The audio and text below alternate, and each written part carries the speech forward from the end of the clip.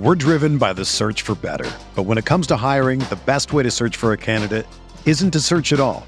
Don't search, match with Indeed. Indeed is your matching and hiring platform with over 350 million global monthly visitors, according to Indeed data, and a matching engine that helps you find quality candidates fast. Ditch the busy work. Use Indeed for scheduling, screening, and messaging so you can connect with candidates faster. Leveraging over 140 million qualifications and preferences every day, Indeed's matching engine is constantly learning from your preferences, so the more you use Indeed, the better it gets. Join more than 3.5 million businesses worldwide that use Indeed to hire great talent fast. And listeners of this show will get a $75 sponsored job credit to get your jobs more visibility at Indeed.com/Blue Wire. Just go to Indeed.com/Blue Wire right now and support our show by saying that you heard about Indeed on this podcast. That's Indeed.com/Blue Wire. Terms and conditions apply. Need to hire? You need Indeed.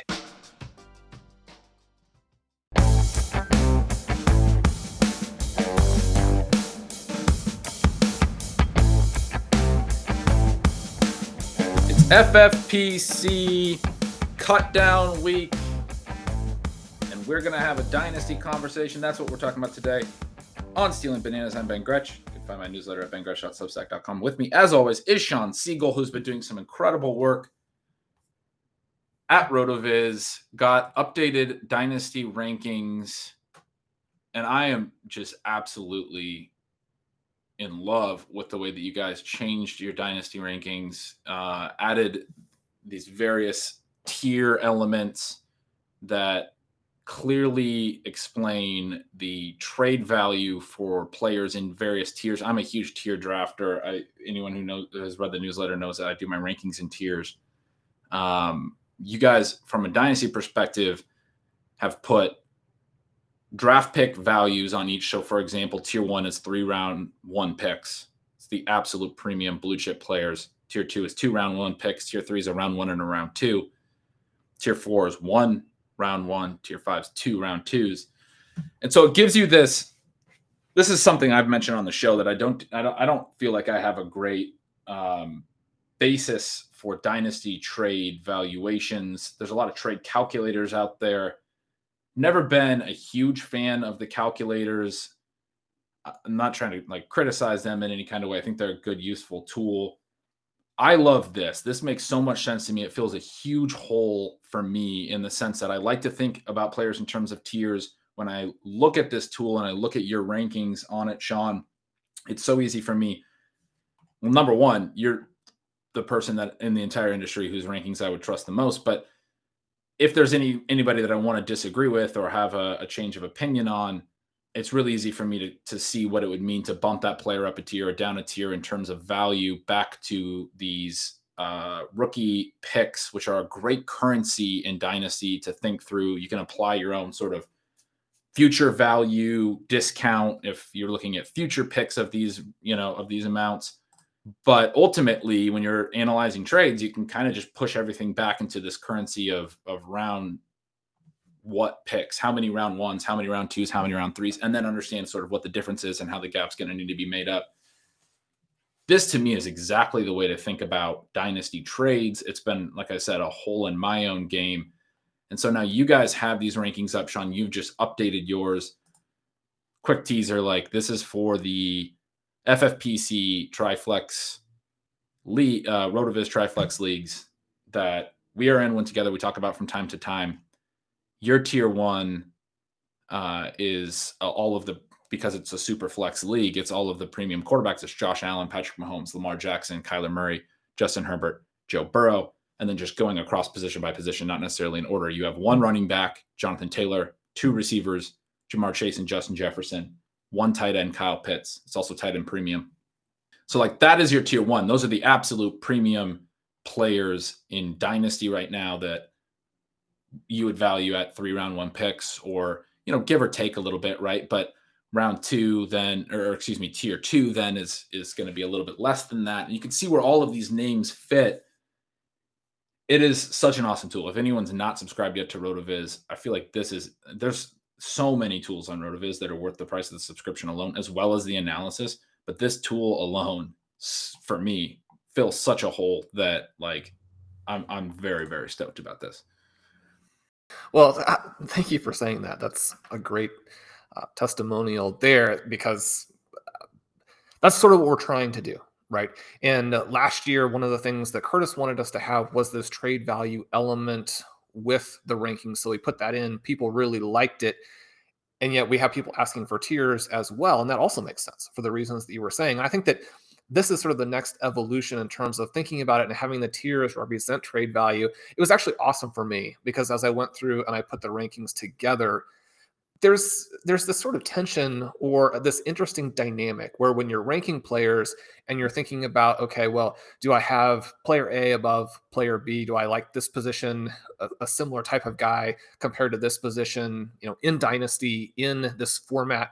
And the RotoViz Triflex format is a cool format because it is super flex, it is tight end premium. That's the direction the entire industry is going. I think it's the format that creates sort of the most balanced value, which is what we're looking for when we do startups and we do rookie drafts. It gives everybody a fair shot to play it. If you get a startup pick in the 6 to 12 range, you're not automatically, more or less playing years behind. And so we like that element of it. But then when you kind of put these rankings together, sometimes you're like, okay, well, I have this guy ahead of this one. And then you're thinking about it, well, who would I actually trade for more? Or what would I want for these players?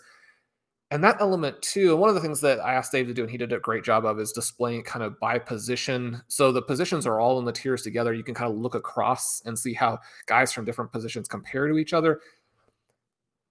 That element of it, I think, makes it a great exercise in thinking through. And one of the things that you said is that you can disagree with me, and people are going to, right? And one of the things that some listeners will know is that my rankings, in some cases at least, tend to be a little bit more off of the consensus than maybe a lot of people's are. And one of the things that I do try and do with this is also consider trade value.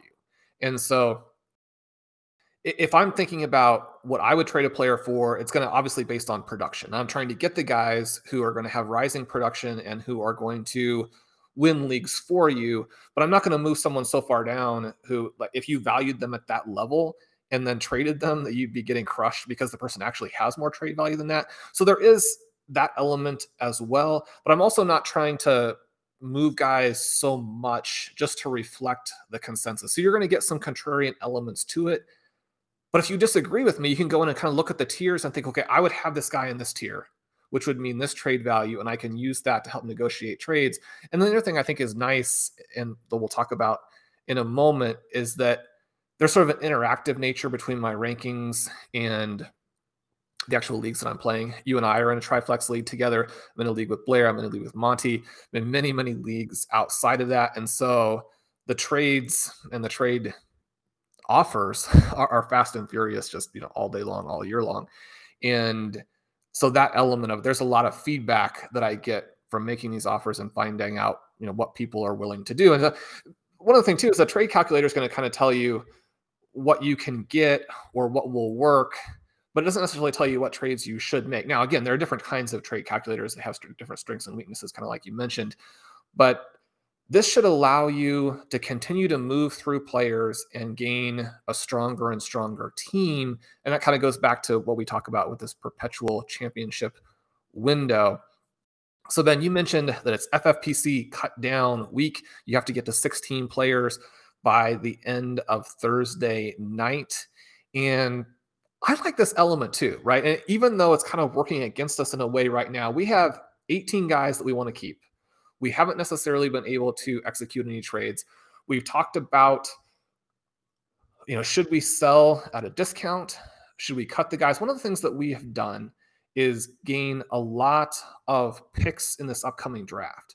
And so again, just a little bit of a plug for the format. If people are looking for something really fun, this creates action in free agency. It creates value for these third, fourth, fifth, etc. picks in the rookie draft because the players who are cut go into that draft. And so one of the things that you and I have been talking about is, because we've accumulated a lot of picks, it might make more sense to us to strengthen the pool of players and potentially to draft some of our own guys back, as opposed to sell them to a squad where maybe that squad is 14 players deep. If we add a player or two, then they're going to be at their 16. They're not going to necessarily need to cut that player again. So that player will stick. We might have to pay more to get the player back later than simply cutting them and redrafting them. So I think that those elements also make this a fun format because it's very dynamic, right? The thing that people complain about in fantasy is if their league gets too static, you don't have that problem here. Yeah, I mean, I think you said we've been talking about that. You mentioned that strategy to me, and I was like, wow, that's ingenious. I'd never thought of something like that. But that is, it really is. There's players on our roster that I don't want to cut. We've been talking about how we might try to package them and get a deal done. I love this element of where if we were to actually cut them as opposed to just sell them off for a future third that, or maybe not even get a future third, who knows, future fourth or something that may not have much actual value. By cutting them, we are forcing them back into the player pool where they're either, like you said, either we could potentially redraft them if we really do want them back, or if they go higher than where we like them, it might push one of our rookie targets down to us. So it creates, like you said, it creates this element where rather than making sure everyone in the league has 16 people, some of them don't, and us giving them one to put into their keeper list for some future pick that's not really worth a whole lot, we're going to force them to actually have to draft that player or give us something that's worthwhile in a trade, which doesn't seem like it's going to happen. So we're going to cut a couple guys probably that we like, but it does have that ancillary benefit, which is really, really cool. I want to make one more comment on the tiers in the tool though, before we move on. And then also I have some comments on the cut down stuff, which is going to be a really fun discussion. But I'm just looking at your tiers now, and we'll probably get back to this. But I also just wanted to mention, like, how, as you were talking about it, how practical and how easy it is to use. Another thing that can happen, obviously, and this has happened to me before when I get a trade offer and I go look at some rankings, and it feels like those rankings are maybe a little bit, I don't want to say stale, but maybe they haven't been updated as frequently. And I know you guys do a great job of trying to update as much as you can, but like the simple reality is no one who's doing rankings can get their rankings updated every day or even, weekly throughout the entire off season. But that's one of the other things about this tiered system that I think makes so much sense is that if there has been a change, I often find myself looking at rankings that are maybe a couple of weeks old, but I'm like, oh, this is before that news. And I kind of have a hard time sometimes deciding where I'd want to value that player. I love this tiered thing where I can say in those situations, it's not even necessarily where I'd be disagreeing with your rank, Sean. It might be that I'm guessing that you would now have that guy ranked in a different position. So that's a really fun way to use these tiers now as well. And then I was also looking at your running backs. I want to give a little tease of some players, but your first tier only has Jonathan Taylor. Your second tier has Javonte Williams, who everyone knows we love, Christian McCaffrey, DeAndre Swift, and Breece Hall, a bunch of guys that everyone knows we love. The name that's not there is Najee Harris, who a guy that we have talked a lot about is maybe not from a profile perspective, maybe doesn't have the type of ceiling that we expect and is maybe being valued currently in his career too much based on what his current role is and his position within the Steelers offense. And so I love this thing where now you have him down in tier 3, right? Which isn't bad by any means. But this is a type of thing where you've put an actual value on some of the discussions we've had. To be clear, tier 3, and I'm not going to sit here and name every player, but tier 3 only has 4 running backs, and you only have 5 running backs total in the first 2 tiers. So you still have Harris in a tier that all the way through the bottom of that tier, every player is a top 10 running back. You still have him clearly valued in a certain way, but just that difference to having, for example, Javonte Williams in tier 2 and Najee Harris in tier 3 quantifies what we've talked about. I happen to completely agree with this.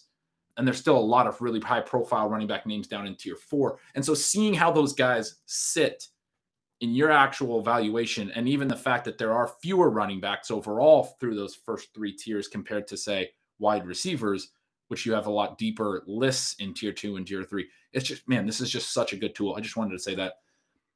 As we look at our roster, a couple players we like that I think we have decided that we have decided to keep came up this last night in a Twitter thread from my old colleague, Jamie Eisenberg from CBS, friend of the podcast. We had him on last year.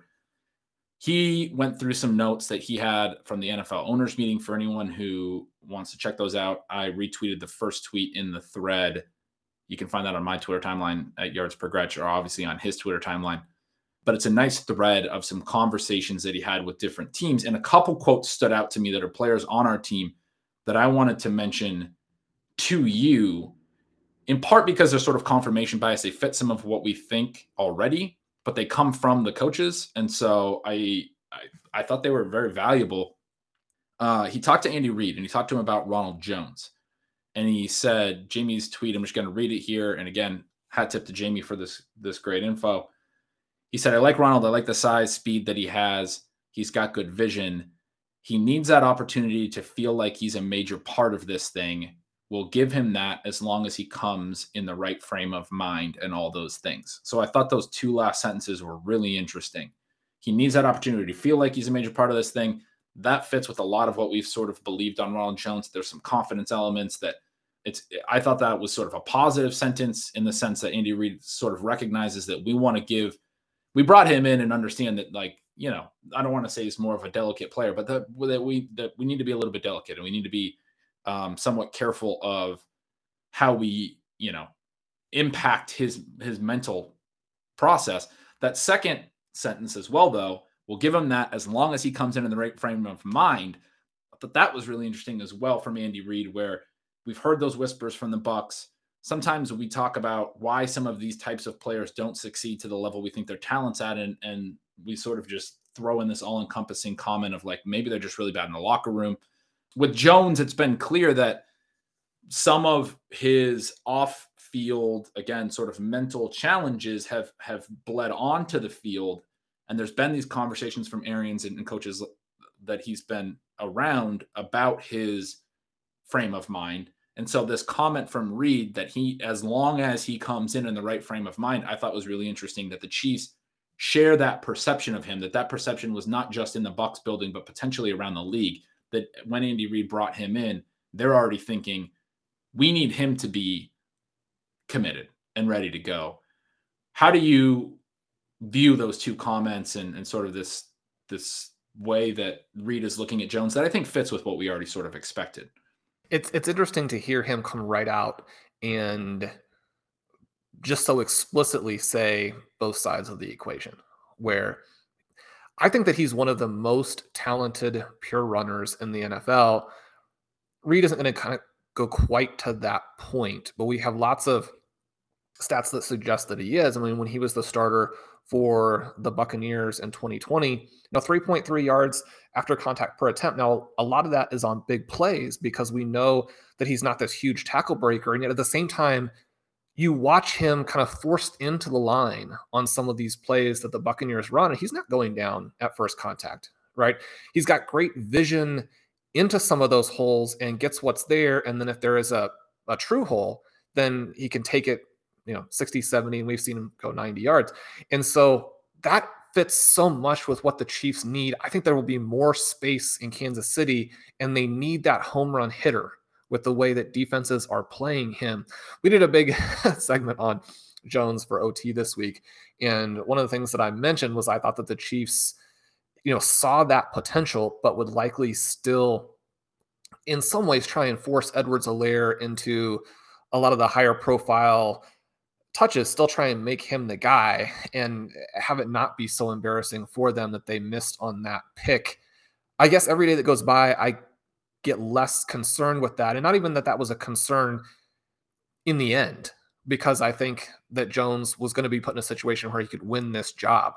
The thing here is almost a matter of, are these comments going to move the price back out of the range where, we're getting a good ADP in terms of, what are the chances that he outperforms and what are the chances that he outperforms in a huge way, a league winning type of way. But you love to hear Reid talk about a guy this way.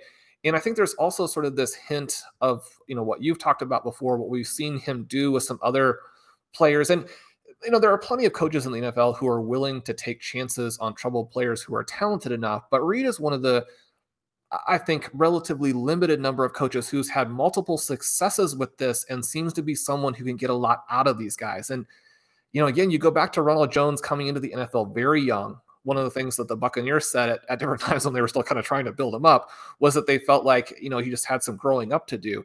But that element of it still, he had a couple of nice seasons for them, and he's still in this kind of age range for a running back where we're not feeling like he's done. I mean, so many of the backs, they get onto their second contracts, and even if they've been pretty solid, the wear and tear, the age, it just seems so strange to think of NFL running backs and any professional athletes really having their best performances in age sort of 22 to 24. But maybe there's no role in all of sports that's as purely athletic and as rigorously demanding as being a starting NFL running back. And so those guys do lose that, the vast majority. Then we talked on the show about some of the exceptions and how we wouldn't be afraid to target McCaffrey as someone who maybe not only is good this year, but is good, 27, 28, 29. Those exceptions exist, but we know that in general, we're looking at these things. One of the things I think that is encouraging if you still want to take chances on these Chiefs backs is that both of them came into the NFL young. And I still really think at least one of these guys is going to be a big surprise player for fantasy managers in 2022. I think it makes perfect sense. These are great targets. I completely agree. We're driven by the search for better. But when it comes to hiring, the best way to search for a candidate isn't to search at all. Don't search, match with Indeed. Indeed is your matching and hiring platform with over 350 million global monthly visitors, according to Indeed data, and a matching engine that helps you find quality candidates fast. Ditch the busy work. Use Indeed for scheduling, screening, and messaging so you can connect with candidates faster. Leveraging over 140 million qualifications and preferences every day, Indeed's matching engine is constantly learning from your preferences, so the more you use Indeed, the better it gets. Join more than 3.5 million businesses worldwide that use Indeed to hire great talent fast. And listeners of this show will get a $75 sponsored job credit to get your jobs more visibility at Indeed.com/Blue Wire. Just go to Indeed.com/Blue Wire right now and support our show by saying that you heard about Indeed on this podcast. That's Indeed.com/Blue Wire. Terms and conditions apply. Need to hire? You need Indeed. Hey, it's Kaylee Cuoco for Priceline. Ready to go to your happy place for a happy price? Well, why didn't you say so? Just download the Priceline app right now and save up to 60% on hotels. So whether it's Cousin Kevin's Kazoo Concert in Kansas City, go Kevin, or Becky's Bachelorette Bash in Bermuda, you never have to miss a trip ever again. So download the Priceline app today. Your savings are waiting. Go to your happy place for a happy price. Go to your happy price, Priceline. And Rojo, I think he currently for us is like our number 16 guy. So he comes like right at the edge of that cut or don't cut. Any of our league mates who are listening and kind of putting those last minute trades, we probably won't cut him, but he's kind of in that range for us with LaVisca, with Kenny Galladay, where could cut, might not cut. We like these guys. It's interesting here. Maybe Rojo moves off of the borderline for us. And then, Ben, you also wanted to give us a guy who I probably would put at number 14 for us in terms of one of the things, just kind of going through this exercise of where do you have the guys? I mean, obviously, your clear-cut starters you're not going to cut. But as we get to the edge, we do have some interesting names. Another one that I think fantasy managers should hold on to because in the vast majority of scenarios, the price is going to rise. I know this is somebody that you've had some thoughts on, and perhaps the coach feels the same way. Yeah. And you should definitely go, anyone listening should go read all of Jamie's thoughts in his thread, all of his notes. He talked to Andy Reid. He talked to Nathaniel Hackett about their wide receiver core, Zach Taylor, Doug Peterson, some comments on ETN there that I thought were interesting, Pete Carroll, Sean McVay, but getting down to, and Matt Rule, but getting down to his conversation with Cliff Kingsbury, it's Rondale Moore, who we love. And he said a bigger role, there's no doubt. Last year, just with the numbers with Christian, AJ Green, Hop, he kind of got lost in the shuffle more than he should have. He's a dynamic playmaker. With Christian leaving, we expect him to fill that role. And then in another tweet, Jamie goes on to note that Kingsbury said, we're going to try to give him the ball more. You've seen what Kyle has done there with Debo. He finds different ways to give him the ball. We're going to be creative with Rondale, because when he touches it, good things happen. Obviously, the Debo comps are just so on the nose that you kind of expected that. What I thought was really interesting here was this comment that with the numbers of the guys ahead of him, he kind of got lost in the shuffle. This is something, if you read Stealing Signals last year, if you listened to Stealing Bananas, Sean, you and I talked about a ton. This was something that I was really kind of harping on throughout the year where, I mean, certainly there was a reason for it. Christian Kirk's slot rate was incredibly high. He played really well out of the slot last year. And Rondale Moore, the vast majority of his snaps were coming in the slot as well. And so he was sort of a direct backup to Kirk. There was the one game where they kicked Kirk outside when both Green and Hopkins were out, and Moore got a lot more playing time in the slot in that game.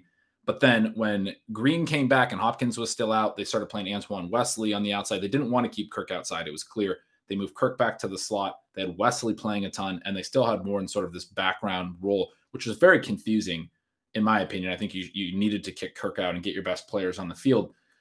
But this idea that he got lost in the shuffle, it's something that I talked about earlier in this offseason in Stealing Bananas. I think I said that they were sort of the victims of their own success in this way that AJ Green, I mean, a lot of these guys were really efficient early on before Kyler Murray's injury. He was playing really good quarterback, and all of the pass catchers in Arizona were efficient in the early part of the year. AJ Green was performing at a certain level that was really, strong for him compared to his 2020.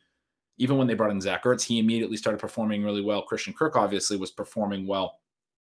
My comment about them being sort of the victims of their own success was that you get into sort of the sequencing thing where, AJ Green's range of potential production on a weekly or season-long basis, there's going to be spikes and things like that. Because they hit on some of these spikes early on, I felt like it was a little bit of sort of a mirage, but they thought that they needed to go with that lineup that they had, but that ultimately that lineup was capping the overall ceiling of their pass offense because they weren't finding ways to incorporate Moore, who did come out and be efficient early on.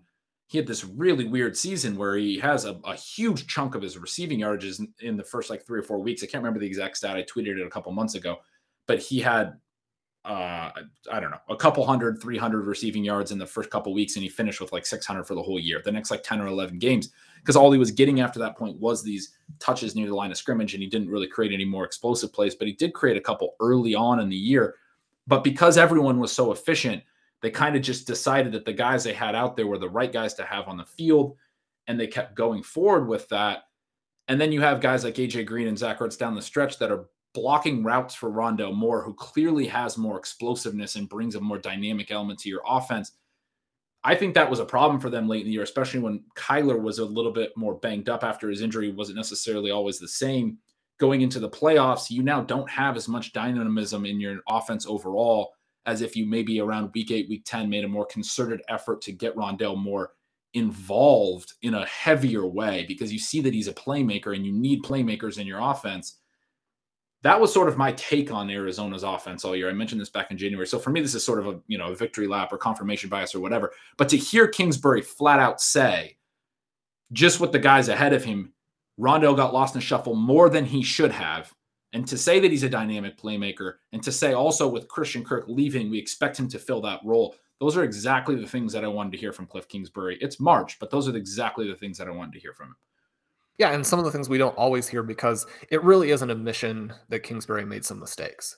And that can be hard to do, especially when you're a little bit under fire. It also be a smart thing to do, because people do want to hear that you are willing to admit that you should have done some things differently, and maybe that you're going to evolve in terms of what you're doing. One of the things I pointed out about the Cardinals last season is I thought they showed a lot more flexibility in terms of how they use their receivers than they had the previous couple of years.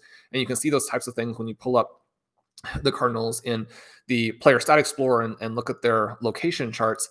And yet at the same time, they didn't go far enough in terms of getting their best players involved. And I think that the order that things happened in, exactly like you mentioned it, did play a role, because they came out with everybody healthy, in this healthy combination of Murray to Hopkins. And really, when those guys were 100%, still this elite combination, one of the very best in the NFL. Maybe not Patrick Mahomes and Tyreek Hill, maybe not Aaron Rodgers and Devontae Adams, obviously two that we no longer have. But at the very top, in terms of how dynamic those guys are and how effective it was in the offense and how well the Cardinals were moving the ball, that allows the secondary players to play off of them in Green and Kirk. And then you're thinking, okay, well, especially if we're going to have Ertz in here at some point, then there just simply isn't that role. I mean, you've got to start preparing your best players to be out there and to be, winning the Super Bowl. And there's no excuse for, even if they had stayed healthy and they didn't need him as much as they inevitably did and didn't have him ready for, you would have wanted that weapon at your disposal as you go into the playoffs. If they're a number one seed as opposed to a cratering team, either way, you need to have that element, and they did not have it, right? And you mentioned again the Murray injury. That's exactly the element here, I think, that was sort of the final piece in terms of just cutting off Moore's rookie season at the knees, because by the time that they realized, okay, we need to kind of get some of these guys involved, Kyler Murray wasn't the same guy. And so the offense simply didn't work, even if they could have made some of those other things happen. And again, we saw them collapse, but that piece should have been used earlier. It is great to hear that he's going to be a big part of what they do in 2022, because you can't just kind of go back to the beginning now and completely replace everybody, right? I mean, they're looking at a team where it needs to be Murray. It's going to be Connor. Hopkins, you hope, is healthy, but then for it to work, it's got to be Rondale Moore, and he's still one of the fastest players in the NFL, one of the best players with the ball in his hands. We saw flashes with him, and that's very different from one of our other favorite players in Laviska Shenault, where as opposed to the coaches saying, look, we need to do a better job, there is more of this element where he's been blamed for the problems that they've had. Now he's on the trade block. There are a lot of people in the NFL who supposedly still think that he can be not just a starter, but perhaps even a star player as a niche player, at least, that within what he can do, he can be a game changer. But his own team isn't necessarily coming out and saying that, and hasn't really at any point. And when you watch their games, he's made mistakes that jump out. Whereas when you watch the Cardinals, every time that Moore touches the ball, you think, yeah, this guy needs to be more involved. And again, even players who, finish the year with 200-300 receiving yards and are out there all the time, but a lot of those guys have highlights where you can look at it. If that was the only play you saw, you think, well, maybe this is the 1,000-yard receiver. But with a rookie, and especially a rookie that the coach is admitting he misused, we talk about all the time those couple of just amazing flash plays to where that's not the kind of guy where you're thinking to yourself, okay, he's going to be used within 5 yards of the line of scrimmage his entire career. There's a lot more to it. He's going to take the next step. And that's why I think you should hold and buy if you can. But more you can't get for him in a trade right now, what you're going to be able to get in 8 months. Yeah. You're talking about the sort of the explosiveness, and you and I both watch an absolute ton of football, but also tend to lean more towards the numbers and understand long-term trends and things. Moore wasn't as productive in year one as you like to see. It kind of puts him in a concerning bucket.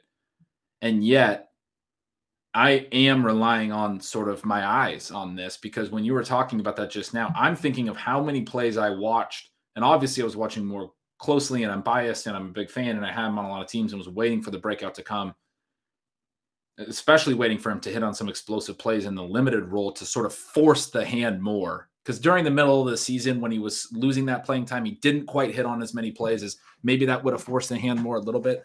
I still think it was more a mistake on Kingsbury's part, because he had shown that right away in the first month. He made a couple really nice plays, and not just explosive plays. He made a nice catch on the sideline on a downfield pass that I've referenced probably 50 times, but it was just a really nice play on the sideline. What I was going to say is the film watching thing is, every time Moore touched the ball, I was anticipating him exploding. There are guys that you can see have that juice. And it's like, I guess the guy that immediately comes to mind is, people have said this about Tony Pollard for years. And then other people who, I don't want to say don't watch the games, because now I'm starting to sound like a film truther, but other people who are focused perhaps solely on production to a fault, which we are very, very focused on production. So I don't even want to necessarily say that's to a fault, but I've seen the pushback from people that are very like-minded to me on guys like Tony Pollard over the years that are like, what has he actually done? He's made some plays, but like, he's not getting the usage he needs, and he's maybe not had the production. And the reason I bring him up is last year we saw him start to hit for some of those explosive plays that were evident to everyone. He's sort of an enigma where everyone was like, this guy looks really, really good. We saw the kick return touchdown on Thanksgiving, I think it was. We saw some of his explosive runs. Him hitting on a few more like 30-yard touchdown runs last year for Pollard. That's the stuff that I felt like was going to happen every time Rondale Moore touched the ball. I mean, obviously, again, as a bias and positive viewer of everything that he's doing, rose-colored glasses, if you will. But I felt like the way that he's taking the ball, his explosiveness, yes, he's small. You can see that evidently. But like if he gets a little seam, he's going to be, he's got that burst where he's the type of player that can pick up chunk yardage quick. And he did that on the one play early in the year where he had like a 70-yard touchdown. I think it was his only real long TD. I don't know if it was even 70, but he caught like a crosser and made a couple weaving plays. And we're not giving up on these Steve Smith comps yet. Right. We're not giving up. But we do want to talk about some of these trade value, Sean. And one more thing, I'm going back to the tool again, because I literally am going to use this tool all the time. This is not just promotion. The Najee Harris thing, I wanted to add, you have him in tier 3.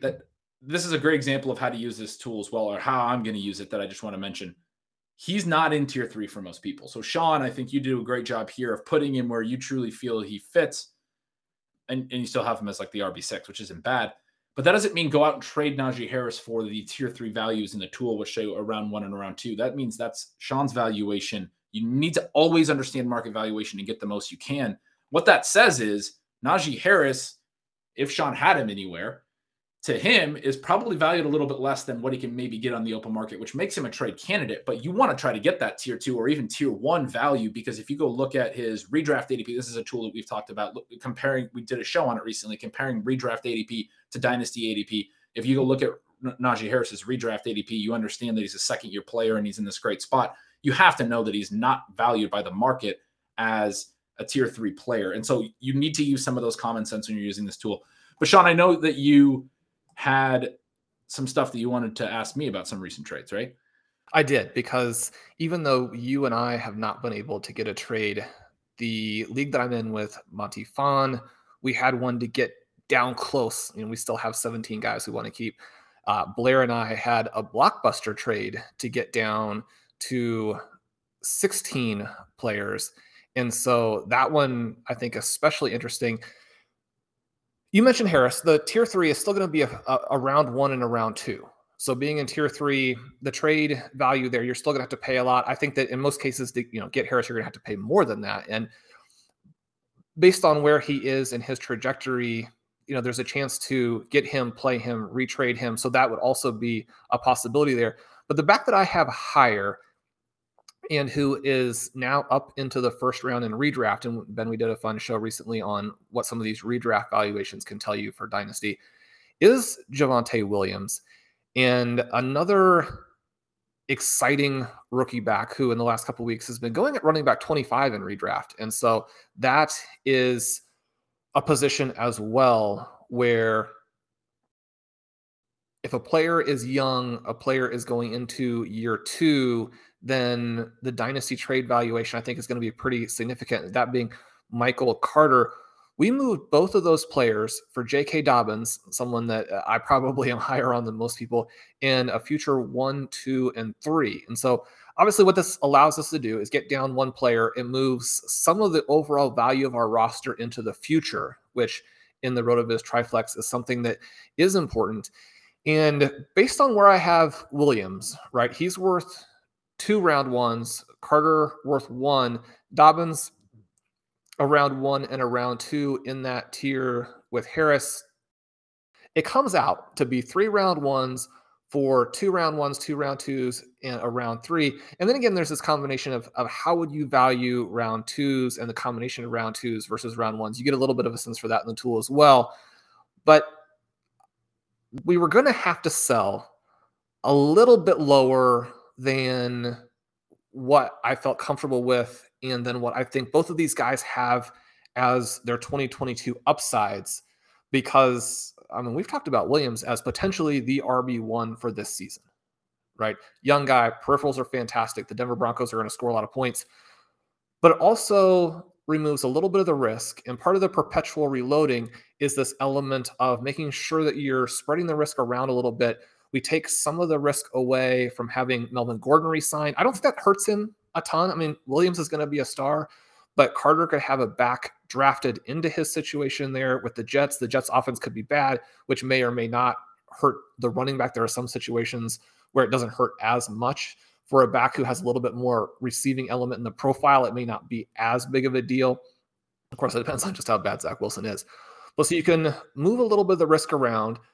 You acquire someone who is also young, but has some injury risk in Dobbins. And then you have these future picks, whether or not 2023 becomes this epic draft or not, it allows both teams to accomplish some objectives. And that's one of the things that we always talk about as well. Figure out how you can help the person that you're negotiating these trades with.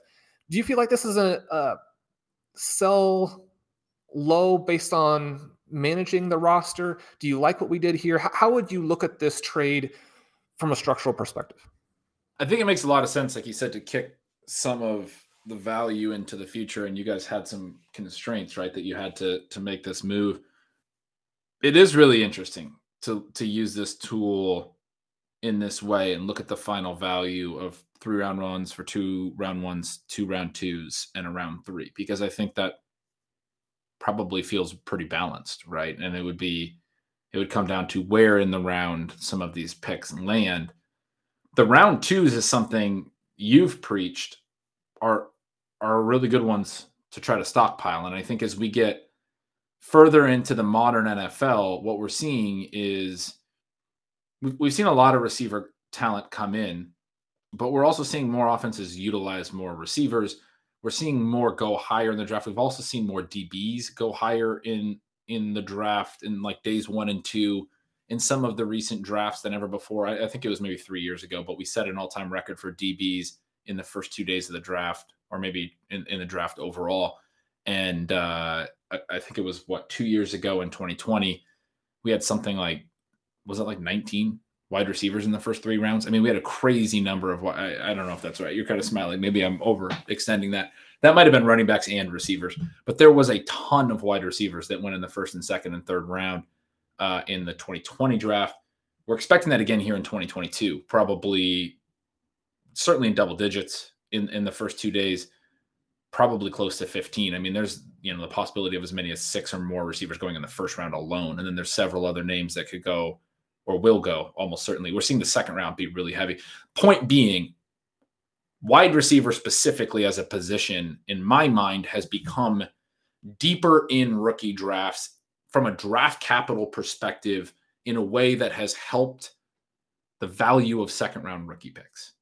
And especially when you're talking about super flex, you already have that value. But so trading out of one, especially if it's a potentially late round 1 for 2 2s and a 3, when looking at it from that perspective, I like that. I like that idea of having 2 shots at a second round receiver or potentially a running back that falls, because there are so many receivers that have this strong draft capital, this trend that I'm discussing, potentially a quarterback, in a super flex that falls into the second round, like a Mac Jones from last year. There's a lot of things you can do in that second round that are probably overlooked. And so to get 2 picks there and to add that third round pick, which you mentioned with free agents in these rookie drafts, those third round picks can become pretty sweet as well. I like it from that perspective, but it's funny because when I flip it and I look at the names, I'm like, I don't want to trade Javonte Williams for anything. I'm not quite as optimistic as you about J.K. Dobbins' ceiling because of some of the pass catching elements. We've discussed that. You've explained I've asked, kind of grilled you on this, I think on a recent show where you were sort of explaining that you just think he, from a talent perspective, is that good potentially, or would be that good that it would elevate even this sort of touch mix concern that I have. And I'm definitely willing to listen to that idea, but I'm fully buying into the Javonte Williams Kool-Aid. And so it's an interesting trade from this perspective of, you kind of want to be selling guys when the hype is really high, when everyone's buying into Javonte Williams, and you kind of want to be buying guys like J.K. Dobbins when maybe, even as much as you've said, you think he's that talented, people don't want to buy into it because he's still coming back from an ACL, and there's not a lot of certainty about where he's at health-wise and everything. This might be the window this offseason where J.K. Dobbins is valued the lowest that he is for the next decade. Not decade, 5 years, 3 years, whatever. Running backs' lives are a lot shorter than I'm positioning them. So I think this trade makes sense. I love the way that this tool sort of forces you to get away from this hype and this excitement. And I've kind of left Carter out. He's another, I think, exciting player where probably some of the risk or the downside concern is not being baked in. I think there's some risk the Jets draft another running back, and then suddenly Carter's going into a career where he's a good player, but he's in a committee for most of it. He's more of the receiving back and maybe not a good enough receiving back in an offense if the Jets offense isn't good enough, right? I mean, it's almost be like a Gio Bernard, but Gio Bernard actually had some really strong seasons. Maybe Carter wouldn't be able to hit that type of production in this offense if Zach Wilson isn't very good and so if they don't take the next step. Carter still has a lot of upside situations as well. I just think from a value perspective, he's probably being valued a little bit high right now, coming in a little bit hot on his actual range.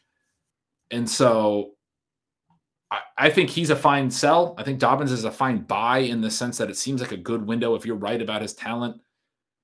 Still have a really hard time getting rid of Williams. But when you use this tool to do it, maybe it's like the first trade I've looked at using this tool and I'm like, makes you think a little more rationally. And that's sort of the point. And just to kind of wrap a bow on the Javonte Williams enthusiasm, I have him ranked one spot ahead of Christian McCaffrey there. So this isn't somebody I'm trying to unload.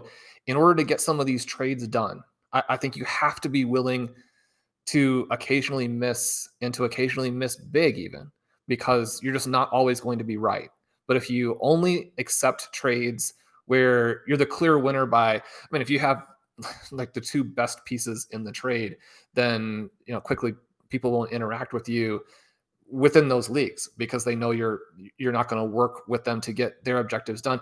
And we talk about needing to make a lot of trades in order to keep your team where it needs to be. And part of that is taking some risks, knowing that your overall player evaluation and your understanding of these draft and trade trends is going to get you where we need to be. We mentioned our buddy Patrick Corain on the show from time to time with some of the great research that he's done with the trade valuations and how they move throughout a player's career.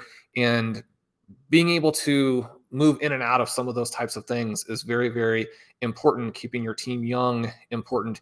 Even if you occasionally miss on some specific guys or sell somebody a little bit low, you're still going to come out ahead because of what you've accomplished structurally. You're going to give yourself so many chances to be right.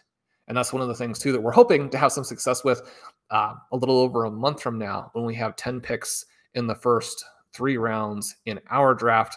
Ben, you and I are hoping to do a draft in the FFPC Best Ball Tournament on Thursday night. We'll record that as sort of a live show within the context of us drafting. It won't be the live special like we did the other day for Tyreek Hill.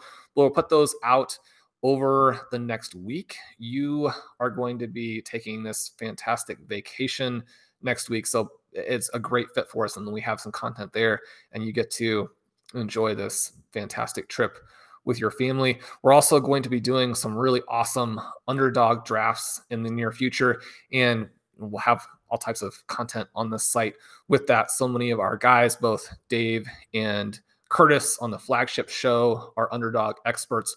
We've got Michael Dubner, Connor O'Driscoll, Bjorn Yang Varnett, all doing great work on the site, helping you beat all of these different best ball drafts.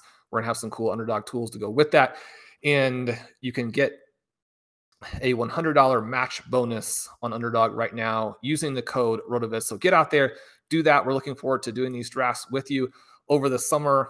We hope to be in the situation next year that our friend Pete Overzet was in this last year. Anybody who wants to find out about his journey, check out the special we did with him. That was one of my favorite shows. That'll do it for today on Stealing Bananas. I'm Sean Steele. With me, as always, is Ben Gretch, whom you can follow at Yards Per Gretch. I mentioned the cool article he got out recently on stealing signals. Make sure you check that out. You do not want to miss it. We've got a ton going on this month on RotoViz. If you want to save a little bit money on your subscription, use the code RVRadio2022 at checkout. Subscribe to our feed. You'll get the shows when they come out over the summer. If you have an extra second, refresh your rating and review on your favorite podcast app. That really helps us in the algorithm. You guys have been so cool at that. We appreciate it so much. We'll talk to you soon.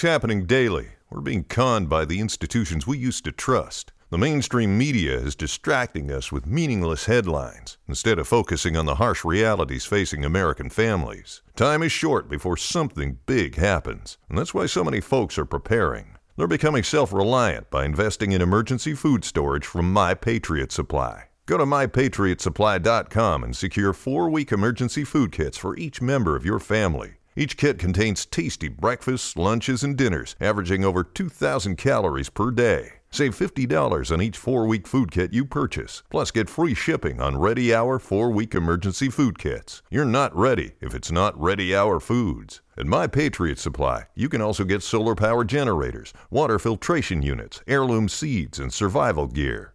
Order by 3 p.m. and your unmarked boxes ship the same day. Shop MyPatriotSupply.com today. MyPatriotSupply.com.